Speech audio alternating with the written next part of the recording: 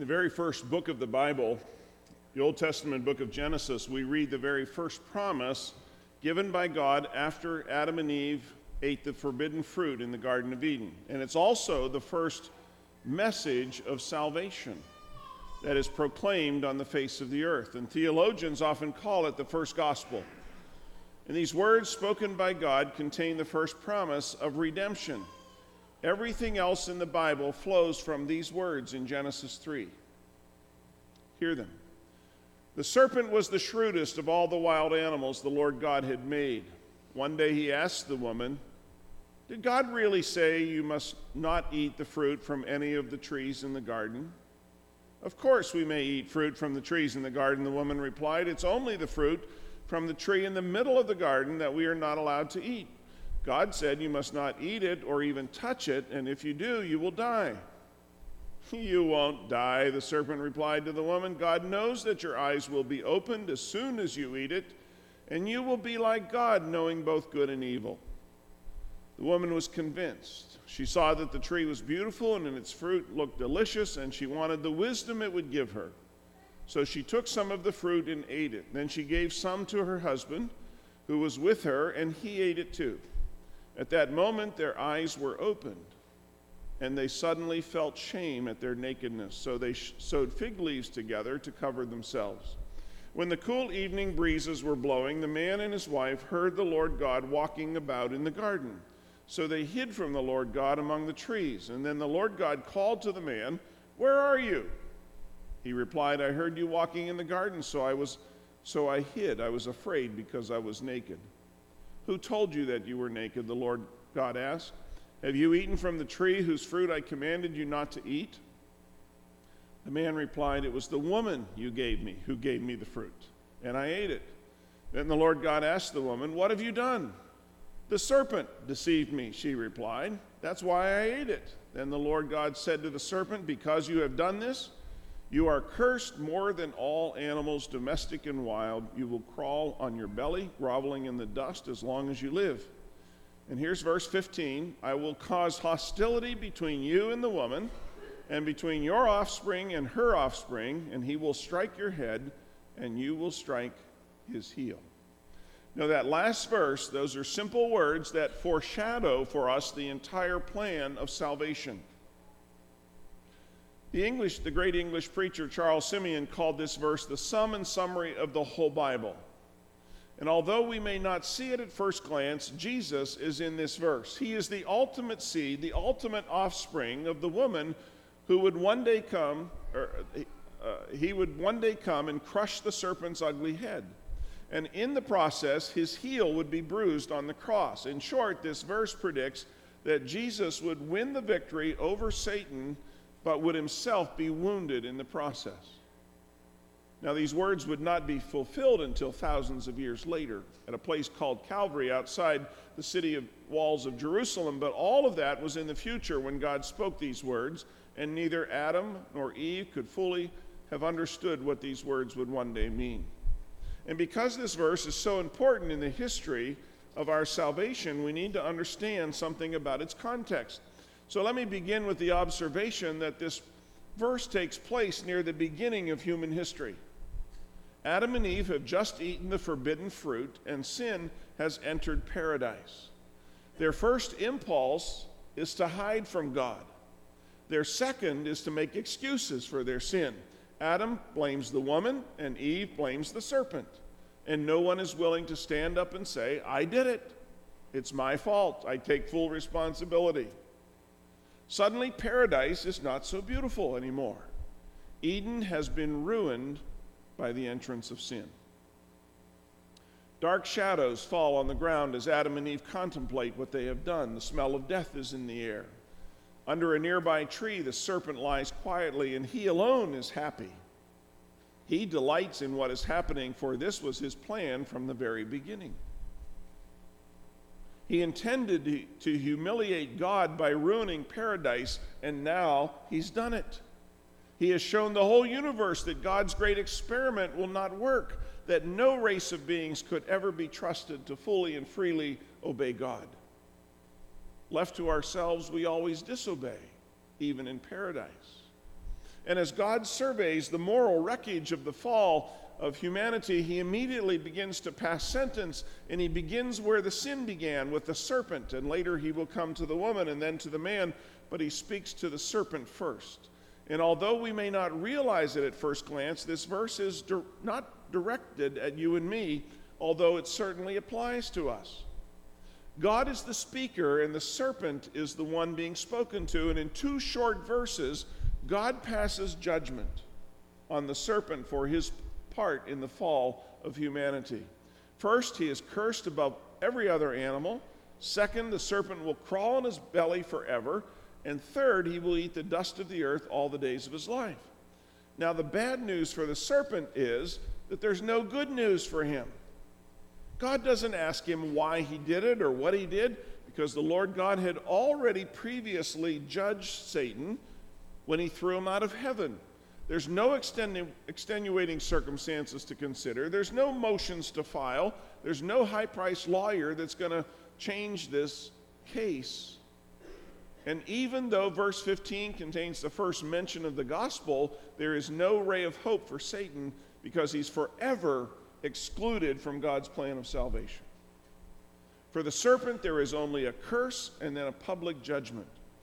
God steps in, he takes up this fight personally, and he causes Satan to be disgraced on the very battlefield in which he has gained a temporary success. Now, in some ways, what we call the fall marks Satan's finest moment. When he deceived Adam and Eve and they chose to follow, he wrecked God's plan and he gained the whole world for himself. For a few short hours, temporarily, he won the great battle, but his victory was short-lived, and everything since is downhill for him. With that understanding of the context, I want us to consider verse 15 of here, Genesis 3, and what does it predict for Satan and for us? And I want to summarize this teaching in 3 short phrases. And the first one is this. This verse tells us that in this world we are going to experience endless conflict.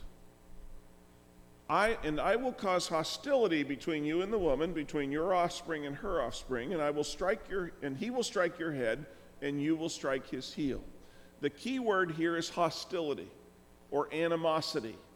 One translation says, I will set a feud among you. Another says, there will be war. Note that God himself takes responsibility for this state of affairs. First Eve and then the serpent will never get along. And if Satan thought that by deceiving her, he had Eve in his back pocket, he was very wrong. Eve made a huge mistake, but she would never join the serpent's fan club. Everyone dreams of living in paradise, and now that Eve has been cast out of paradise, every hard day will remind her to hate the serpent even more fiercely. But the deeper meaning lies in the word offspring.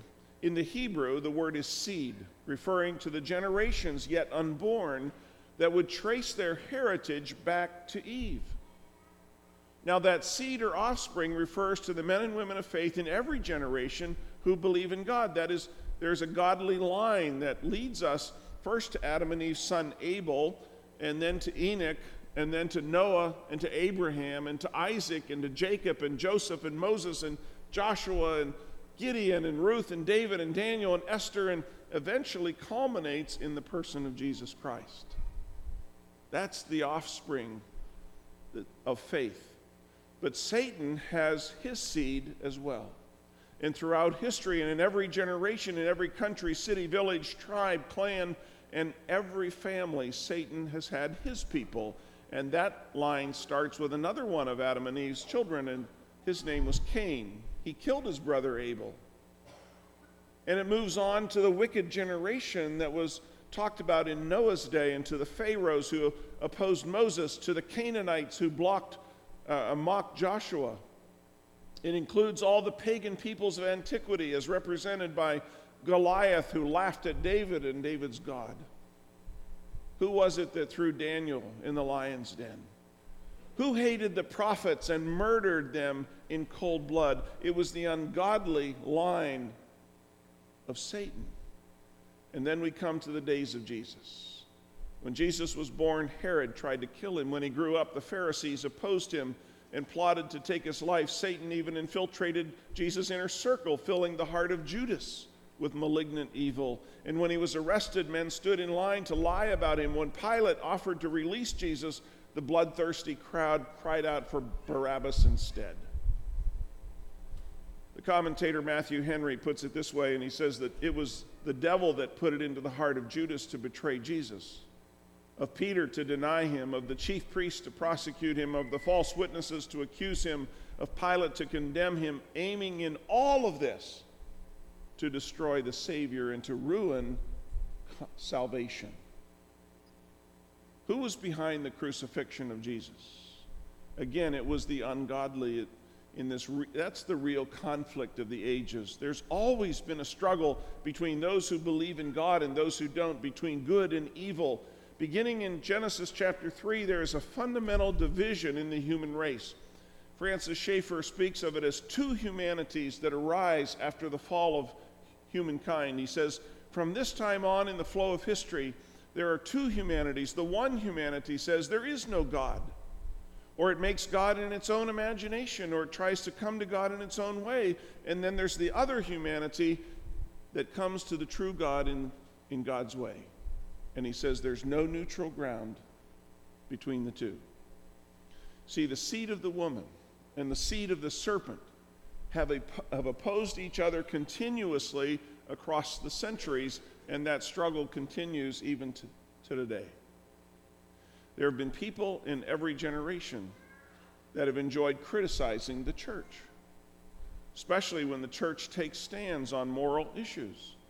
We've had people from time to time who've not liked what we've taught or stood for. We've had some who didn't want us to teach the whole message of the Bible, just focus on the parts that aren't too controversial, that are easy to listen to. And I've heard that kind of thing for years, and it doesn't surprise me. But Genesis 3:15 predicted that thousands of years ago. There's a group that often wants to stir up controversy precisely because we teach the Bible and because it's our desire to put God first in what we do. But God didn't call us to win a popularity contest. He will judge us on the basis of our faithfulness to his word. Remember the words of Jesus in John 15, where Jesus says, if the world hates you, remember that it hated me first. The world would love you as one of its own if you belong to it, but you're no longer part of the world. I chose you to come out from the world, so it hates you. See, Jesus never promised that people wouldn't criticize us. He just told us not to worry about it. Being hated by the world is part of the continual conflict that goes back to Genesis 3. He will strike your head and you will strike his heel. If you've ever had a heel spur or a pulled Achilles tendon, you know how painful that can be. We don't normally think about our heels too much until we start having problems, and then what happens? We end up on crutches or taking painkillers or maybe even having surgery. Heel problems tend to slow us down, but heel problems aren't generally terminal. We can live with heel problems even though we may hobble around a bit. When our text says, he will strike your head and you will strike his heel, there's a twofold reference in this verse. First, it refers to the fact that in this life, sometimes Satan wins the battle. Sometimes Satan wins the battle. He has many tools in his arsenal, and he shoots them at the people of God 24 hours a day. Sometimes we are wounded by things like discouragement and criticism and anger and bitterness, and perhaps when our cherished plans go astray or dreams don't come true or projects never get to fruition and goals sometimes get frustrated despite all of our best efforts. If you want proof that Satan wins temporary victories, just go visit a cemetery. Every grave testifies to Satan's power, and we'll all get there. But this text reminds us that the Christian life is not a bed of roses. There is going to be continual conflict in this world, and sometimes the bad guys win. The bad guys win a fair number of battles. But there's another meaning. When Christ died on the cross, Satan struck his heel. Where on Jesus' body were the nails pounded in? Do you remember? On his hands and on his feet, right? On Friday, About sundown, when they took the dead body of Jesus down from the cross, it appeared that Satan had won the battle. But on Sunday morning, the true winner walked out of the grave alive. Listen to these colorful words by the great preacher Charles Spurgeon. He said, "Look at your master and your king upon the cross, all distained with blood and dust. There was his heel most cruelly bruised. When they take down that precious body and wrap it in fair white linen and in spices and lay it in Joseph's tomb, they weep as they handle the casket in which the deity had dwelt. For there again Satan had bruised his heel. The devil had let loose Herod and Pilate and Caiaphas and the Jews and the Romans. That is all, however. It is only his heel and not his head that is bruised. For ultimately the champion rose again." You see, Satan delivered a terrible blow to Jesus on Good Friday. No doubt he had thought he won the knockout punch, but he was wrong. All he did was strike Jesus on the heel, and as painful as that was, all of that suffering did not compare to what Jesus will do to Satan. He will strike your head, and you will strike his heel. Comparing those two phrases for a moment, first there is the heel versus head, and there is the striking versus crushing. Some texts use those two words interchangeably. When Jesus died on the cross, he delivered a crushing blow to Satan. Who do you think won that battle ultimately? You see, heel wounds are painful, but heel wounds don't destroy us.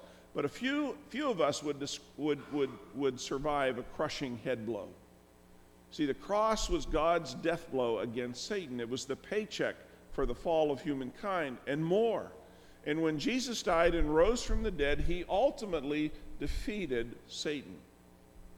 Philip Brooks has a wonderful passage that shows how Jesus won the battle, even though he was dying. And he says, "He was wounded sorely, a life all torn and bleeding. He dragged out to the very end, but when the end came, it was victorious."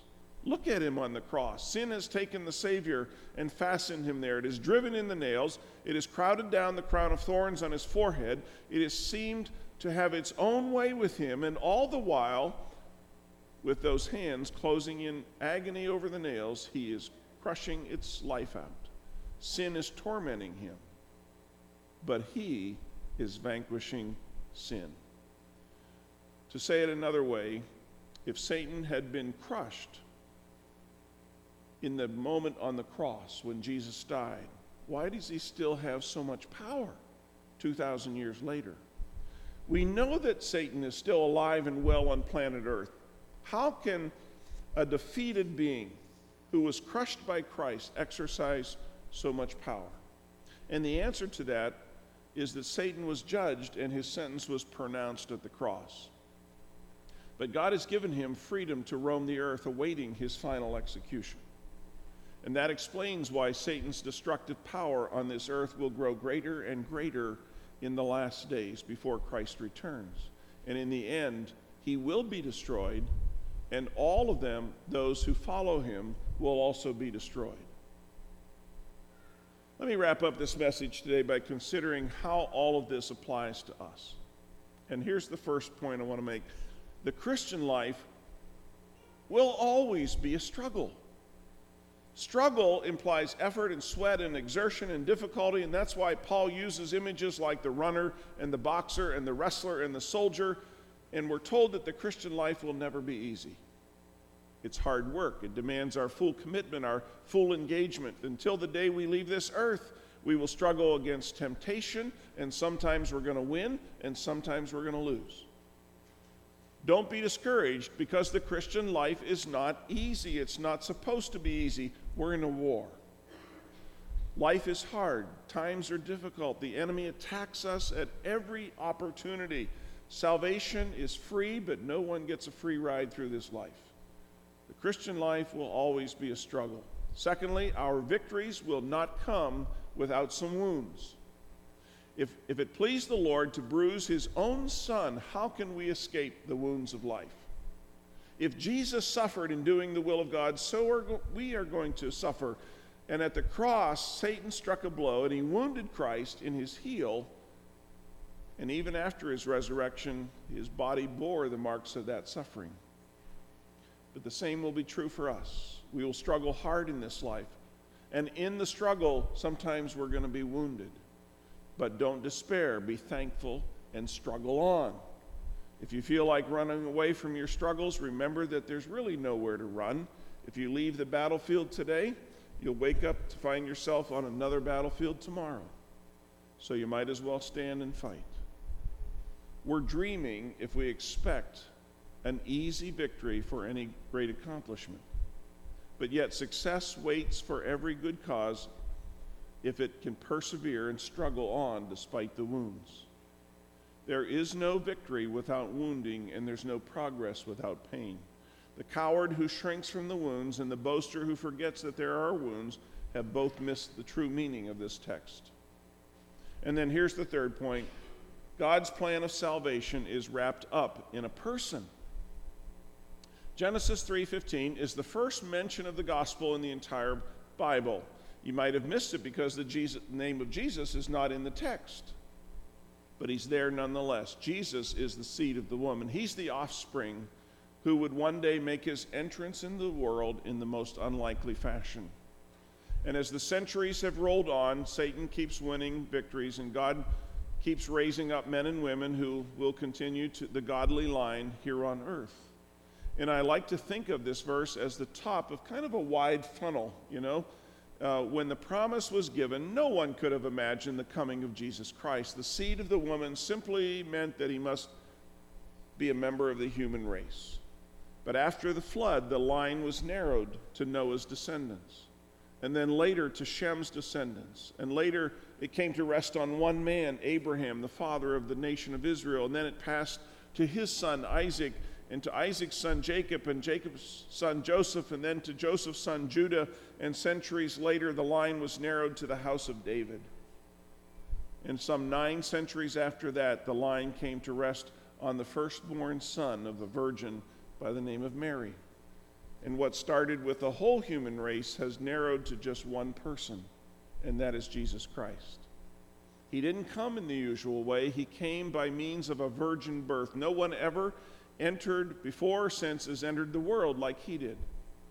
And thus he is the ultimate seed of the woman because no man was involved in his conception. You see, when God wanted to save the world, he didn't send a committee, he sent his son. And when God wanted to say, I love you, he wrapped that love note in swaddling clothes. And when God wanted to crush Satan, he started in a stable in Bethlehem. Now, it may interest you to know that John Wesley, to whom we trace our roots in United Methodism, wrote a familiar Christmas carol that we'll be singing, I'm sure. It's called Hark the Herald Angels Sing. You know it well. But he included a verse in that original writing that was based on Genesis 3:15, and most modern hymnals omit this verse, which is unfortunate because there's some good theology in it. But he said, Come, desire of nations, come, fix in us thy humble home. Rise the woman's conquering seed, bruise in us the serpent's head. Adam's likeness now erase, stamp thine image in its place. Second Adam from above, restate us in thy love. Hark, the herald angels sing, glory to the newborn King. I want to close this morning by just asking you 3 questions. And these are questions that Paul Little, a famous evangelist, often asked people as he shared the gospel. And very simply, the first question is, have you ever accepted Jesus Christ as your Savior? Or are you still on the way? Some of you are still on the way toward Christ. And as you hear these words today, you realize that step by step you are coming closer and closer to a moment of decision. Second question is, if you're still on the way, where are you in that spiritual journey? Are you still far away from God and uninterested, or do you find yourself being drawn closer and closer to Christ? And then third, are you ready to receive Christ as your Lord and Savior? You know, no decision that we ever make in this life is more important than that one. And no one else can make that decision for you. If you aren't ready, then nothing I say or do can compel you to come to Christ. But if you are ready, then it's time to do your business with God. The Bible says in John 1:12 that, but to all who believed him and accepted him, he gave the right to become children of God. Have you ever accepted Jesus Christ as your Lord and Savior? And would you like to do it today? If the answer is yes, there's a simple prayer that I invite you to pray. I'm going to pray it, and you can just follow along in your heart. Let's pray together. God, I know that I am a sinner. And I confess that I have sinned many times in both word and in deed. And I humbly confess that I've broken your law and that my sin has separated me from you. So here and now I confess my sins and ask Jesus to be my Savior. I believe that Jesus is your only Son who died on the cross for me and rose from the dead on the third day. And with all my heart and with all my soul, I am trusting you alone for my salvation. So forgive my sin and restore me to a right relationship with you. Come into my heart, Lord Jesus, and make me a brand new person today. These things I ask in Jesus' name. Amen. And if you made that decision this morning, we'd love to hear from you and be able to pray with you and support you in that decision.